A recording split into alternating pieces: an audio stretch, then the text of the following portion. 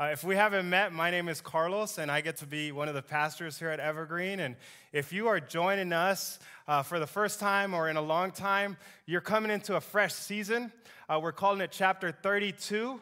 And in this fresh season, we've made this decision that we are going to be we're going to be talking about the promises that God has given us. God's promises. And so, as many are eager to sail into this new season, we've decided as leadership that it's better to anchor before we continue. And so, I hope that you've been enjoying the conversations that have happened. If you have been missing it, I want to offer a quick recap. Week 1, we got to talk about how God's promises are unique in the fact that they are promises that can't be broken. We were reminded that if God has said it, he is faithful to complete it, and it is most evident in one person, and that is Jesus Christ, because there was this beautiful verse that we got to reflect on, and that's this: all God's promises are yes in Christ. He is the ultimate fulfillment, the ultimate proof that God is faithful. Jesus Christ. Look no further. And the following week, we gathered and we had the pleasure of being installed, and then we ate pupusas. And that essentially sums up that week. But after that, Ilcian delivered a wonderful, thoughtful message on the promise of the Holy Spirit. And my notes read that the promise is a person. The Holy Spirit is a person, and it does us well to relate, to think about him as such, and to consider his personality. One of the descriptors of the Holy Spirit, Ilcian reminded us, was that of helper. And that was the Alexa reference, right? Because we're all used to Alexa running our lives. But can we tell you that there's someone that is better? And that's the Holy Spirit. Doesn't depend on Wi-Fi. How amazing is that? Also, Ilcian reminded us through the power of the Holy Spirit working through her that this promise also comes with power, that everyone who says yes to Jesus receives the Holy Spirit, now is qualified, empowered to witness, to share the good news, the good things that Jesus has done for us. So those were my notes. I'm eager to copy off of yours. Right? So with this week, by the way, if you missed any of that, you should know that any of our messages are found on our website, ecc4.org. You can watch those messages on the Evergreen Christian Center YouTube. You can listen to those messages on our podcast. And if you are on our social media pages, don't forget to smash that like button, subscribe, leave a comment, and share, right? At least that's what the cool YouTube influencers always say. So I'm trying up here. We just believe that by doing that gesture, you're helping us be able to expand our reach and allow others to hear about the good things that God is doing through Evergreen. So how many of you are all about that? Yeah. Amen? Yes. And if you're watching online, we encourage you, you're in the right place to do that. And so can I, before we share this message, can I tell you about next week? Well, next week, friends, we have the very first ever Evergreen Boomeranger of Chapter 32. We are going to have Pastor Elizabeth Sawchuk from B4 Square 4. And see, I see smiles because that's the impact that she has on us. So if you don't know Pastor Elizabeth, we invite you to come back next week because she's going to deliver the message. And if you're not happy with my message, I guarantee you hers is going to be amazing. So come back next week to hear that, huh? So with today, I had a driving question, this thought that I wanted to explore, and it was this: what are the promises that God has made specifically to the church? Everyone say church. Yes, I love that. You got to put that shh at the end, right? All right, so whenever I just want to give you an insider of my method of exploration. Whenever I'm going to explore a topic, my go-to, my default is I go right to Jesus. No matter what the topic is, I first go to Jesus because I want to, and I know many of you as well, we want to reflect, read, and respond to anything Jesus ever said, taught, or modeled. I have found that this approach lends itself to give me the greatest amount of peace and clarity in being able to hold on to the things that matter most in life. I find that Jesus is the most credible source. And so that journey has worked well with me. And so how about you? Where do you go for life's biggest questions? I invite you, if you haven't, to try Jesus. And so that question of what has God promised the church really takes a focus. It really took a focus to this. What did Jesus say about the church? What did Jesus say about the church? And so in my exploration, I did not know this. I was surprised to learn that Jesus only said the word church 3 times. 3 veces. Now, we know that the concept of church is all over the Bible. We know that Jesus gave other metaphors of the church. We know that the New Testament is full of them. And so I offer up these descriptors of salt and light, body, temple, holy priesthood, nation, family, flock, bride. We have plenty of information about the church, but literal word church, which we will dive into the Greek word a little bit, Jesus only said 3 times. And all of them can be found in the book of Matthew, the Gospel of Matthew. And 2 of those 3 are in Matthew 18 in the same story, almost in like kind of the same string of thought. He uses the word church twice.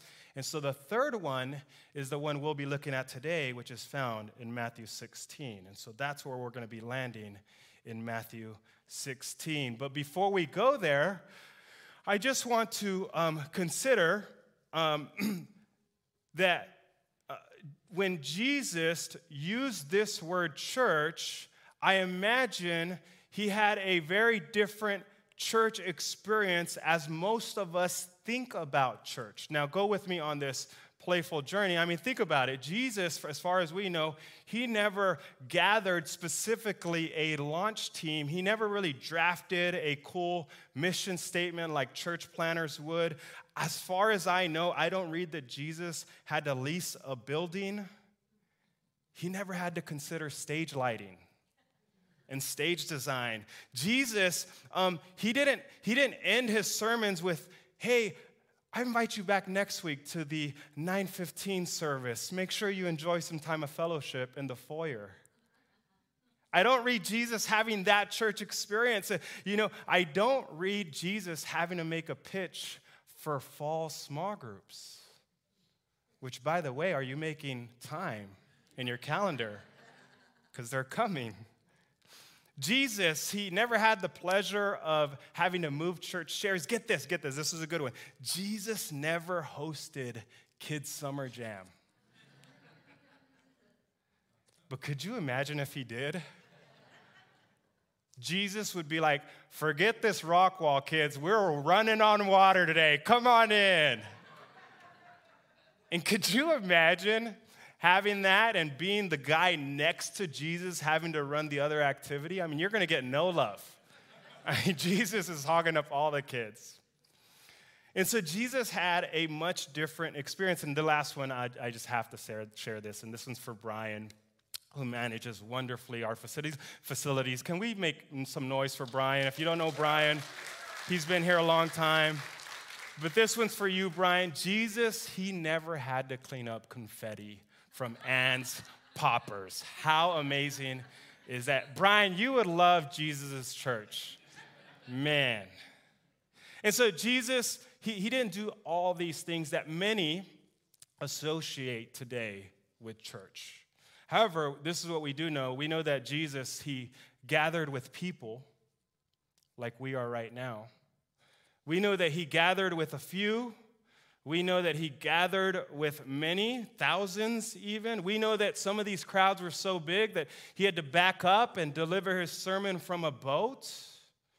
We know that Jesus had many settings where he delivered teaching, some where he walked and taught, others where he dined and taught. We know that Jesus made time for one-on-ones. He met with people at public spaces like Wales, and he also went to private spaces where he had dinner with intimate friends. We know that at one point, Jesus actually kept the party going when they ran out of beverages.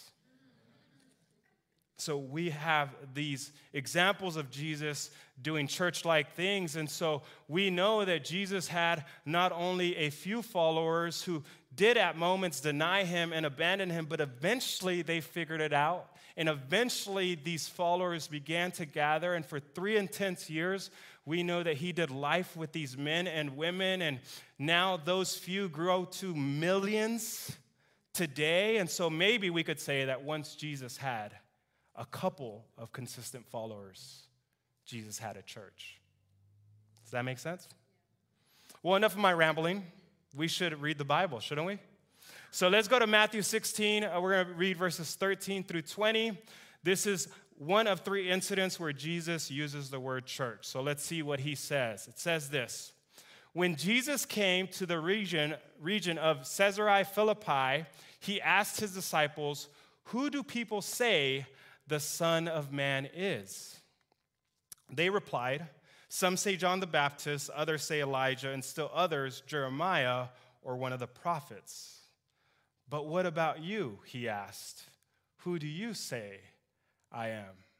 I just want to take a pause there because I have learned that the answer to this question is of significance. I would say it is the most significant. There are a lot of questions that we have to find answers to, but this one of who do we think Jesus is of most significant. I love the moment here. I love that Jesus starts big. I love that he's asking, what are people saying about this Son of Man? And I love that he turns it intimate. And I wasn't there. I wasn't in this moment, and so I'm projecting some thoughts, but I have to imagine there was a pause. I have to imagine that the disciples had to take a moment to consider what would come out of their mouth. Because this was significant, because Jesus wanted to know not what popular opinion was. Jesus wanted to know, well, what about you? Who am I to you? And out of this, I would say, intense moment, it's this man that we know as Simon Peter who steps out and speaks first. And what does he say? He says this: "You are the Messiah, the Son of the living God." Wow. And the mood shifts, I think. Excitement. Jesus replies, "Blessed are you, Simon, son of Jonah, for this was not revealed to you by flesh and blood, but by my Father in heaven. And I tell you, Peter, and I tell you that you are Peter, and on this rock I will build my church, and the gates of Hades will not overcome it. I will give you the keys of the kingdom of heaven. Whatever you bind on earth will be bound in heaven, and whatever you loose on earth will be loosed in heaven." Then he ordered his disciples not to tell anyone that he was the Messiah. Everyone say, what a moment. What a moment. I want to unpack just essentially my notes here. One of the things that's been modeled for some time here at Evergreen is the concept of SOAP. It's a study. It's one of many Bible study tools. It's scripture, it's observation, it's application, it's prayer. We love to do it here at Evergreen, and so we just read scripture. So can I just share some observations with you? So these are my observations. The first one is that the first time that my understanding of Jesus using the word church comes after Peter's declaration of faith as him, not only as a great teacher or a great rabbi, he is saying, no, I believe that you are the Christ. You are the one that the nation of Israel has been waiting for. You are the Messiah. More than that, you are the Son of God. What does that mean? Peter is saying you are deity. You are deity. You are the Son of God. You are not just regular man. And so it is in this declaration of faith that we see Jesus now say, hey, church is about to happen. And so Jesus, he does something that's important. He points to who revealed this insider knowledge, and I sum it up as this. We have a moment where Jesus is saying, God has just revealed something about God. And it makes me think that it is the significant things that we know about God that cannot be learned through our own wisdom. They cannot be Googled. You can't go to Yale for it, right? There's just no man effort that allows you to know certain things about God. They must be revealed. And so what Jesus is saying is, hey, God told you that. God showed you that. God just opened your spiritual eyes. Peter, you are blessed. Humanity, you are blessed.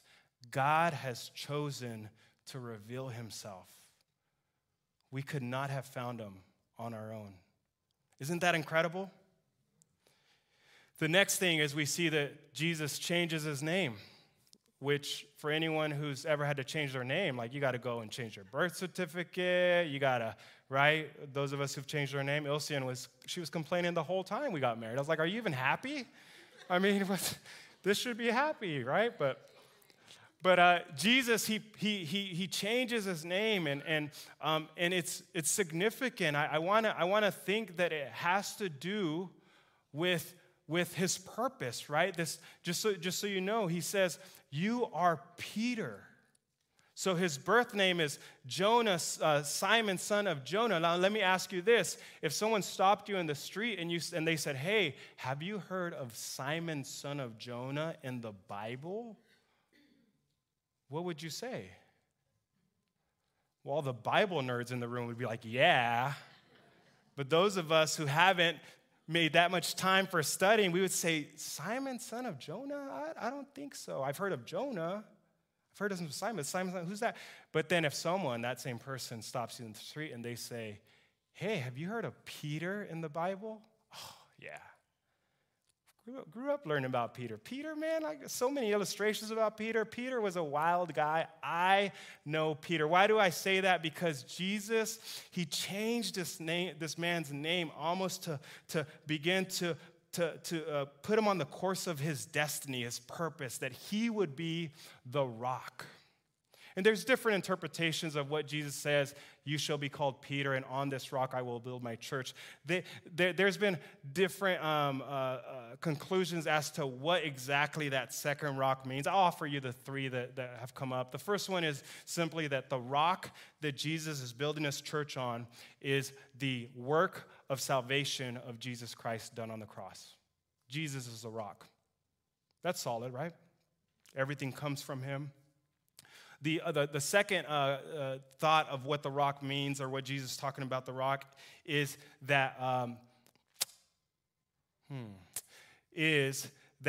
Peter, who is also called the rock, because Peter means rock, is that Peter was the leader of the church.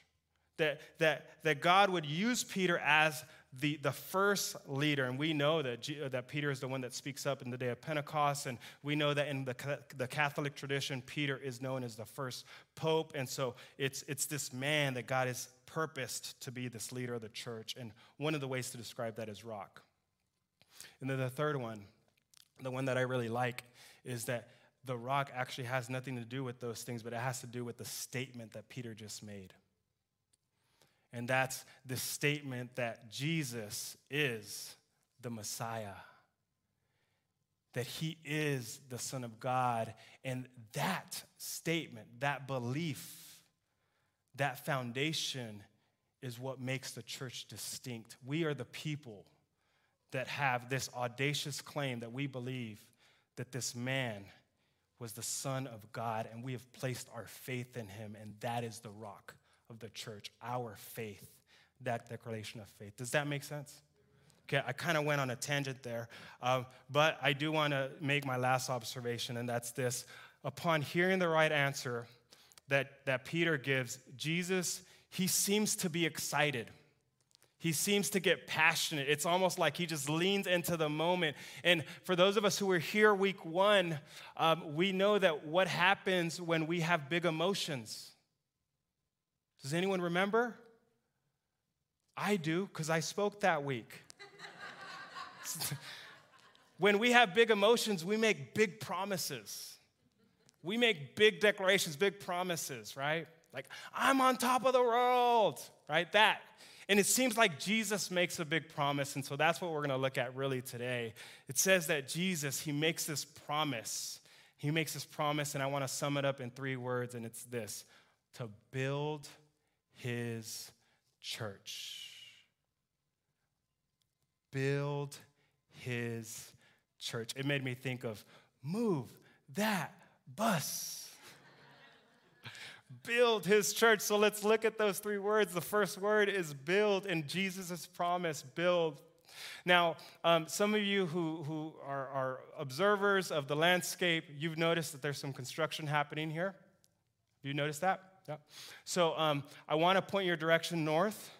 There is construction that's happening north that is significant, that we should all know about, and that is that right over here in this property just north of us, we're getting new neighbors, and that what's being built is a church. Yeah. We've known this for some time. It's not a secret. We actually know the name of the church. It's Corridor Baptist Church. Everyone say Corridor Baptist Church? Yeah. And so this situation this week got me thinking about this. It got me thinking, how does Chick-fil-A feel when In-N-Out decides to build next door? You guys familiar with those restaurants? Yeah. If you haven't, that's your homework this week. So how does Chick-fil-A feel when they are getting their neighbors In-N-Out? Does Chick-fil-A look and say, man, that would have been an amazing lot for a Verizon store? Or does Chick-fil-A say, you know what, maybe we need to add some animal-style fries to our menu? Does Chick-fil-A think that way? I've never worked for Chick-fil-A. I don't know the CEO, but I'm going to say no. I'm going to say that Chick-fil-A knows this, that you can build an In-N-Out and a Burgerville and a Taco Bell on every corner of the city, and we will not be able to satisfy man's hunger. Chick-fil-A knows that the more restaurants that are built means that there's going to be more hungry people coming our way.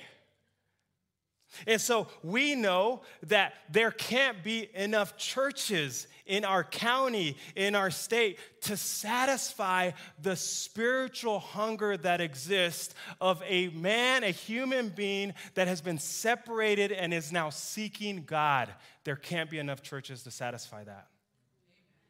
And so you might be wondering, how does Evergreen's new leadership feel about getting a church next door? Well, don't be surprised if one of these days you're driving by Glencoe and I have a hard hat and I'm just helping them shovel. Let's build this thing, right? And so the church, or the churches, they're not in competition when it comes to expanding the kingdom of God. The churches are in the business of cheering each other on. And so our response to our new neighbors is build your church, Corridor Baptist, and let us know how we can be of service. I want us to see a video of an exciting development of some friends. I'm going to share a little bit about it later. So let's just watch this quick video. I arrived a little early today to record this video. Super excited about what's happening today. Today we're going to be starting the demo process of getting ready for the renovations in our new building for Kingship. And I know that starting a church is more than a building. It's more than, creating a church space. But today, I think for so many people, what's so exciting today is that what we've been hoping and praying for is we're physically seeing the expansion of the kingdom today, that there is another place that will testify of the good news of Jesus, and it's taking permanent residency here in Hillsboro. And that's where our heart is. And as much as we want to race to that part and see flocks of people coming to hear and believe in Jesus, right now God has us in a season of building, and we shouldn't take that for granted. So pray for us today. Super excited. Gentleman was. He is Rick Terletsky, and him and his wife, Michelle, were actually part of the Evergreen community for a year. They were in transition in church planning, so Jared and Ann invited them to come, and not only were they invited to have this time of just thinking and dreaming and seeking the Lord, but we actually as a church a year ago sent them out. And so Kingship, they are part of us, and so to see that they are now demoing their new building just builds excitement. And I love what Rick said. He says, we are seeing the manifestation, the actual, we can see it, we can touch it, we can hold it, the actual manifestation of God's kingdom being expanded here in the city. And so how does Evergreen feel about these new churches, these new buildings? We bless them. We cheer them on. And earlier this week, I was watching our friends at Dwell. They had an outdoor worship service, and they were having baptism just like we will on August 14th. And I was just celebrating the fact, because when someone gets baptized, that's another manifestation of God's kingdom being expanded and built. And so I want to take a moment right now, and I want to pray. I want to pray for Corridor Baptist Church. I want to pray for Kingship. I want to pray for Dwell, because we want to be cheerers of them. So, Father, we extend our hands in both directions as representative of where you're building new churches, and we pray blessings. We pray blessings over our brothers and sisters at Corridor Baptist Church as they have their drilling, their well, their equipment, their plans are early on. Would you keep their plans blessed? Would you keep their project timeline exactly as you would have it? Would you continue to provide for that project? Would you continue to give vision for that church? Would you continue to grow that church and bless that church and its community, Father? And we pray that it would be a church that would be planted a long time, just like Evergreen, Lord, that your will would be done, Lord. And we pray and we thank you for Kingship and their new building as they are demoing, Lord. I pray that would just be such a celebration. I know it's been a hard journey even to get to this place, even to get the permits, Lord. And we pray that community church, Lord, that church would be so excited about what you're doing, Lord. And we know that Hillsboro and Washington County is in a better place to serve when we have God-centered, Christ-centered churches existing. And we bless Dwell, Lord, and we thank you that we get to be in a relationship with these churches. We celebrate them in Jesus' name. Amen. Isn't that awesome? We're just seeing God growing things. And the next thing I want to share is build His. So let's talk about His, because there's a quote that I want to share with you that says this. When Jesus said, "And on this rock I will build my church," He placed the emphasis not on the word church, but on the word my. Hear this. The church is unique not because it is called the church, but because it is the assembly of believers who belong to Jesus, who constitute His body. And so what is so significant in this statement? What is so significant about my?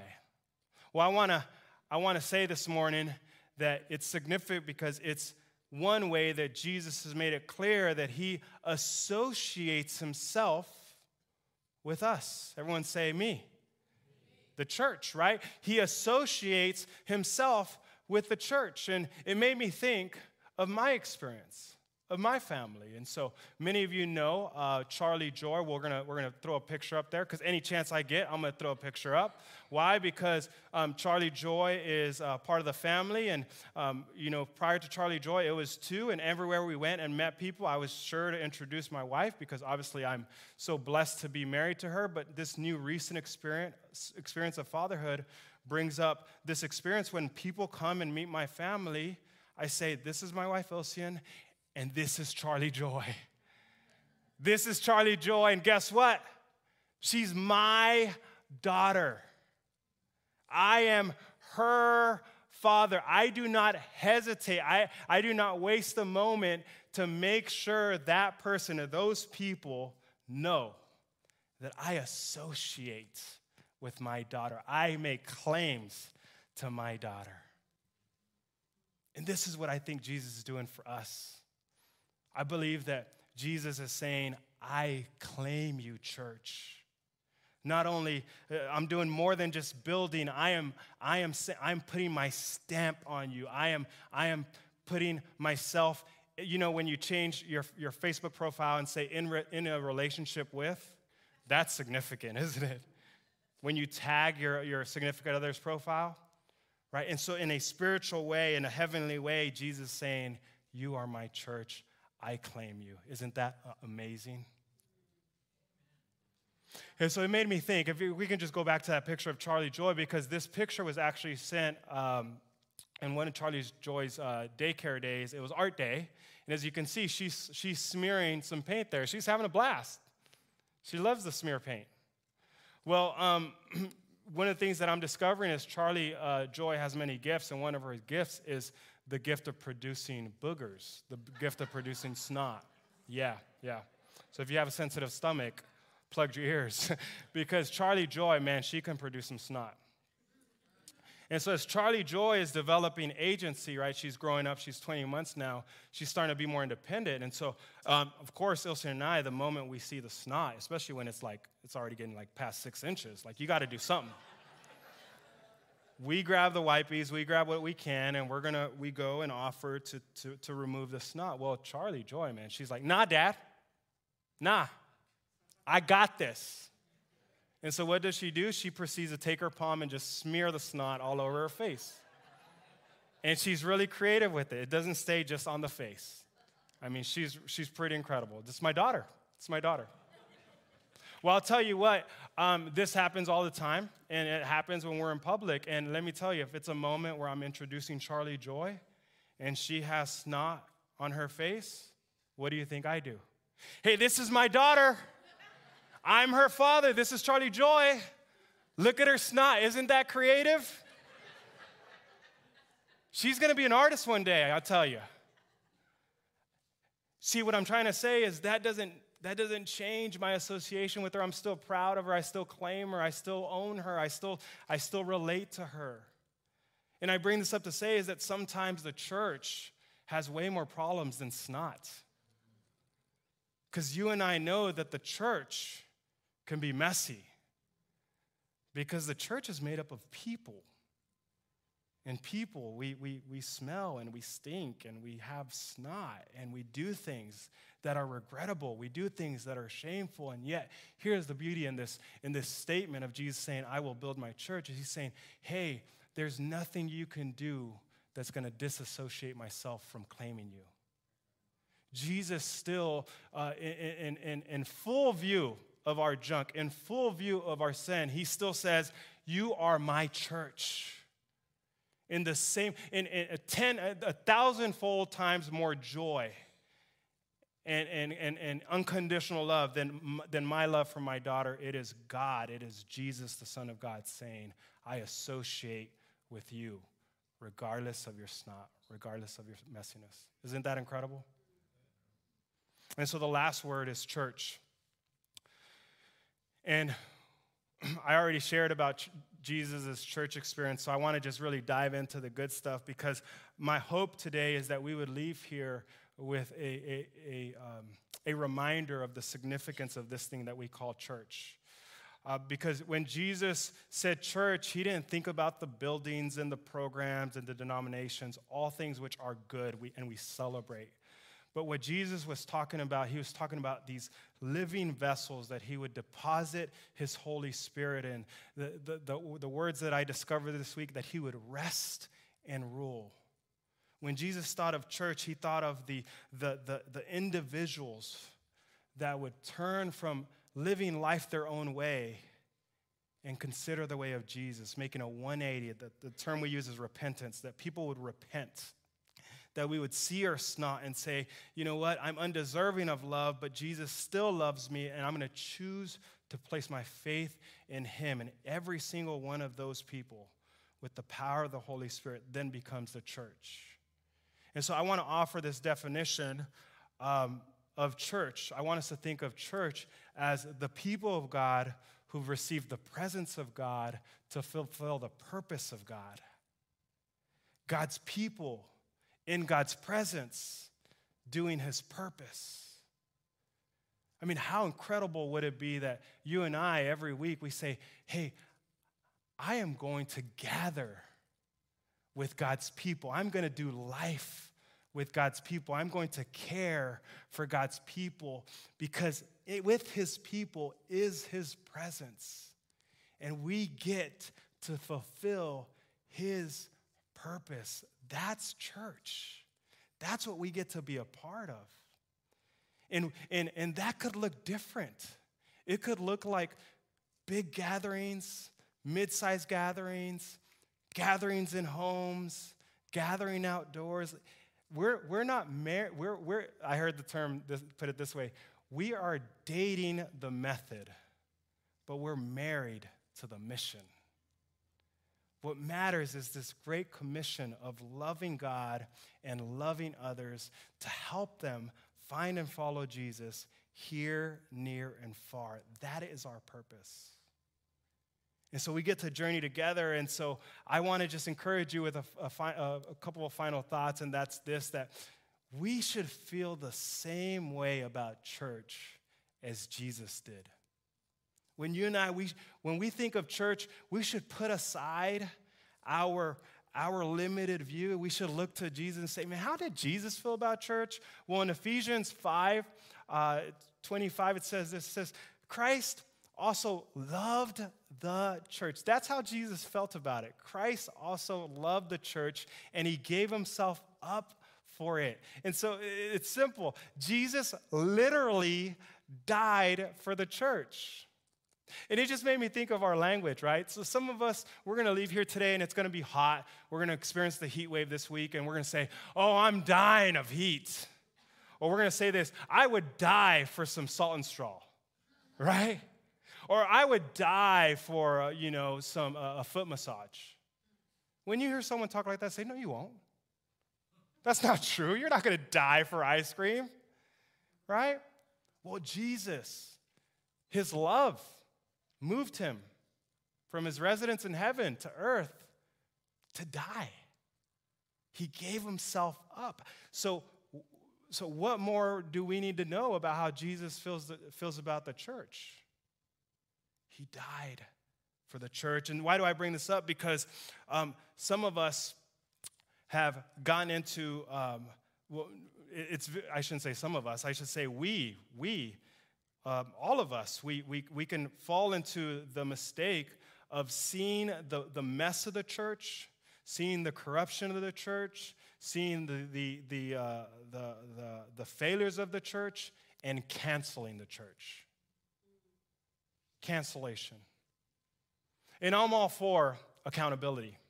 I'm all for repentance. I believe that the church in the West is the only church I know. I believe that we have some repenting to do. But cancellation. Did Jesus cancel the church?